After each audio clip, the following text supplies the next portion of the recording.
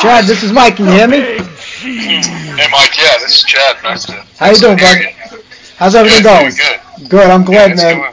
Hey, I Yeah. gotta tell you, man, you hit it out of the park with this one. Quick Device. What a debut.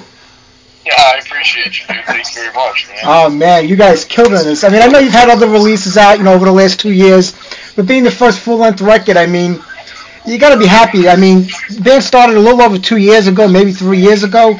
You signed to Century Media. You have your debut record out. I mean, what could be better than that?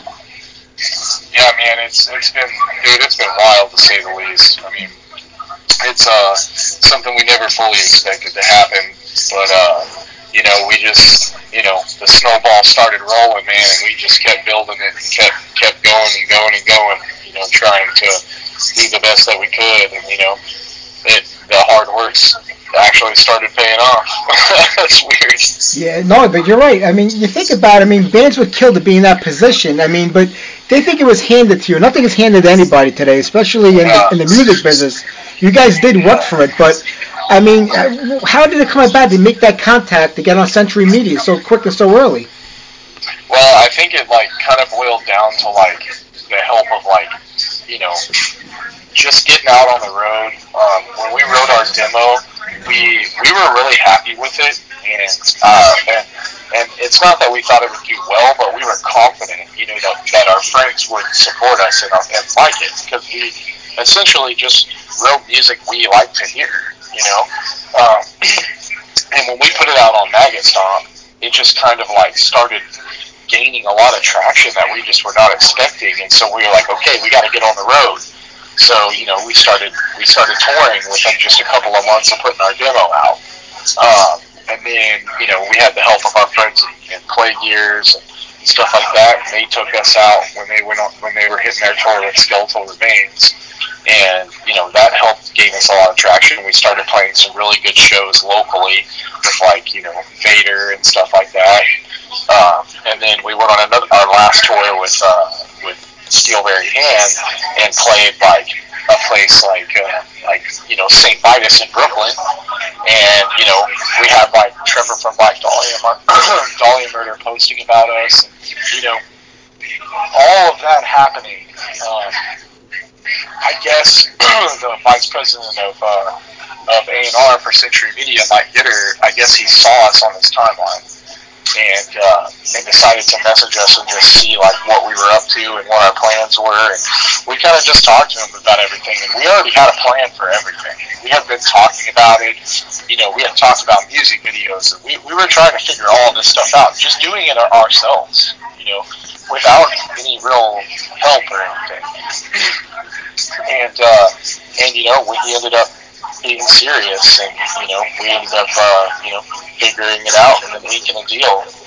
It all basically came down to just the help of Maggot Stomp, his following, working together, and then getting out there and touring and supporting your friends and stuff. I mean, that's how word spreads. It's everybody helping each other. Yeah, that was always the biggest thing in music to me. I mean, you have to make friends with other bands, and each one brings the other one up and carries them along and helps them out, and then you get in the position to do the same thing for upcoming bands also, and that's the way the scene survives and actually thrives. I mean, Texas always had a great metal scene going back to the '80s. Is it still relevant today? Is there still? I mean, I know right now nothing's happening with COVID, but I mean, before that, was it a pretty good scene? Yeah. The scene here is really good, and the scene everywhere we went was really good. Even on the small tours that we did before we got signed, the scenes were great. And here, especially, our scene is awesome because it's mixed between the punk and hardcore scene mixed with the metal scene, and people are the scenes are converging. They're not as segregated as they used to be. It's awesome, man. We played our last show was with we played with the Death Thrashers, Steelberry Hand, who we toured with, and we played with Obituary, and that's where we shot footage for our Encased Nice music video. That show had literally a insanely mixed crowd. It was awesome, and it was completely sold out. It was awesome, man. It's really good. We got a great scene. That's good to know. I mean, being a death metal band, I always felt that death metal was one of the genres that not only survived, like when everything else kind of died out in the 80s, but it thrived and it grew bigger and bigger and it became self-insulated into a way. Do you feel death metal today is still the same with bands like Mantis, Possessed, Death, and that kind of group? Even Obituary, an old school band, like you said. I feel like it's always stayed within its realm. But I do feel like death metal is bigger than it's ever been right now. Yeah. I honestly feel like when I watch videos and documentaries and stuff from like back in the day, and I see and hear the things from before my time, and then I look at the way things are now, and I see bands like Obituary, like touring the world, headlining gigs and stuff like that. Like I just honestly feel like it's bigger than it's ever been. And then you've got bands like Blood Incantation, Skeletor Remains, Necrai, Creeping Death, just Singusugabog is another one. Undeath, like they're bands that are like carrying the death metal into a new era, and but bringing the old school back. Yeah. While keeping death metal moving forward. And then on the other end of the spectrum, you still have like Black Dahlia Murder, which is I think bigger than they've ever been right now. And Trevor, he is probably the biggest death metal addict I've ever seen in my life, and the most supportive. And I guarantee if you asked him, he'd say the same thing. That death metal is just in an awesome spot. Yeah, I couldn't agree more. I mean, going back, I'm old, so you got to forgive me. Going back to the early days when death metal first started coming out, and people were like, I don't get this. I don't get it. I'm like, you're not listening. You got to listen to what's going on. You got to hear what's happening. And they just didn't get it. And then I thought it would always be, to me, death metal was always consistent, like with its product and what was put out. Then it started getting into these subgenres or subcategories of death metal. And I love that you're kind of bringing the old school back, but yet you're very modern. And I don't mean that in a bad way, as far as music goes. Yeah, that's the truth. I mean, it's the way. Like the way we did it was very intentional. We wrote our demo and we put it out something that sounds like it was recorded in 1990, and it's very lo-fi. And then with the new release, like we are trying to. We are trying to move forward as a band, and we definitely see and hear and pay attention to everything. And we have badass technology nowadays, and we want to be able to utilize it. So we want our sound to have production, and for you to be able to hear the things that you couldn't hear back in the day. But at the same time, still have that rawness. That still reminds you of that good old death metal. That's I think we did a pretty good job.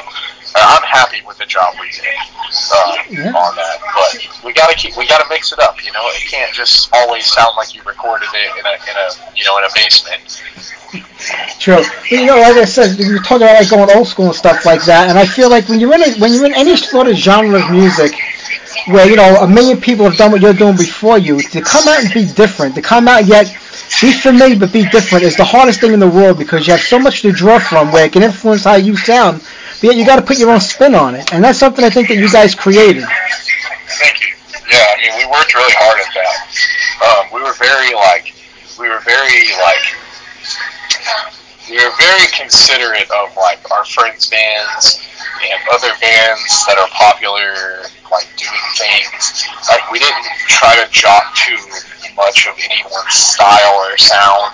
We really wanted to like create our own thing where we still played the music that we wanted to hear.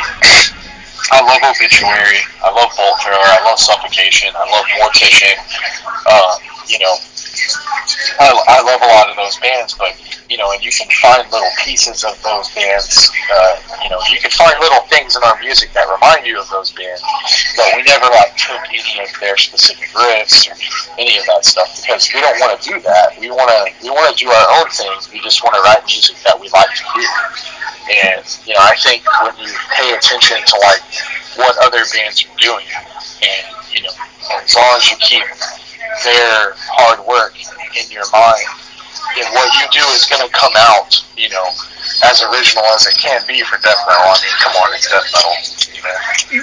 I get that. Being a drummer, I guess by trade, I should say, going to fronting this band and being up front, you go from one extreme to the other, where you're in the back, you're behind everything, you're kind of isolated, to being the main focus and the focal point of the band.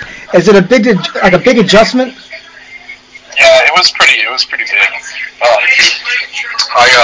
I came into doing vocals originally because our other band, In Times, my brother was singing and he couldn't make it happen in the band, so I stepped up to write and do everything, and I realized that I really enjoyed it, and that I actually realized that vocals in my eyes are a lot similar to drums, in the sense that it's very rhythmic and you have to do things a certain way. So with Frozen Soul, after we wrote the demo, we decided to find a drummer, and once I started doing vocals, I instantly realized that this is like what I would rather do, and it has turned out to be a lot easier than drumming for me personally. So. Wow.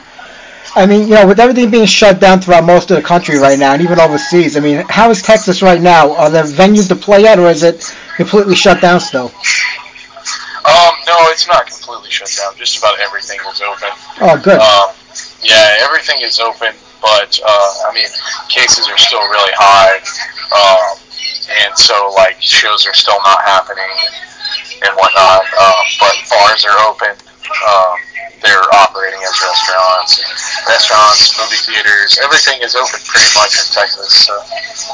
Well, your debut record, you want to get it out, you want people to hear it, and then you want to go out and play behind it, something that can happen. So what do you do now? I mean, you're just going to sit back and wait for things to take place, or you're maybe going to use the internet to do a little bit more promoting, some live streams or something to keep the momentum of the album going? Yeah, I mean, honestly, you really have to stay moving at all times. You can't stay stagnant and just wait for things to happen for you. I think that actually doesn't just go for like the pandemic. That goes for like everything outside of the pandemic too, in the pandemic.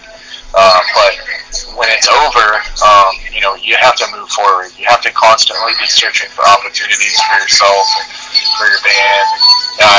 For us personally, like we're always working on what's the next thing we're gonna do. Is it a live stream? Is it more music videos? How do we engage people through just all sorts of stuff, man. I mean, we are just as busy right now as if we were this pandemic had never happened. So, like, we are working every single day on something with this band. Except now we just have a lot more time to do it. Yeah. Well, I mean, I was at the St. Vitus show, and I'm hoping that you guys can get back. Right now, there's nothing going on in New York. It's been like that since last March. So I'm hoping that, it comes around again. We can get these bands back out on the road. I would love to see you perform live again. It would be incredible. Yeah, I think that would be awesome, man. St. Vitus was so much fun to play. It was like a dream come true, and I just cannot wait to get back. Yeah, I hope it happens, Chad. Listen, I'm not going to keep you, man. I know you have a whole bunch of interviews to do. I mean, the record's been out for 3 weeks now. Cryptovice on Century Media. What a solid job, man. I'm looking forward to what you come up with next. Thank you, man. I appreciate the kind words, brother. It really means a lot. All right, you keep doing what you're doing, man, and we'll get there. All right, dude. See you Take later. care, buddy. Bye-bye.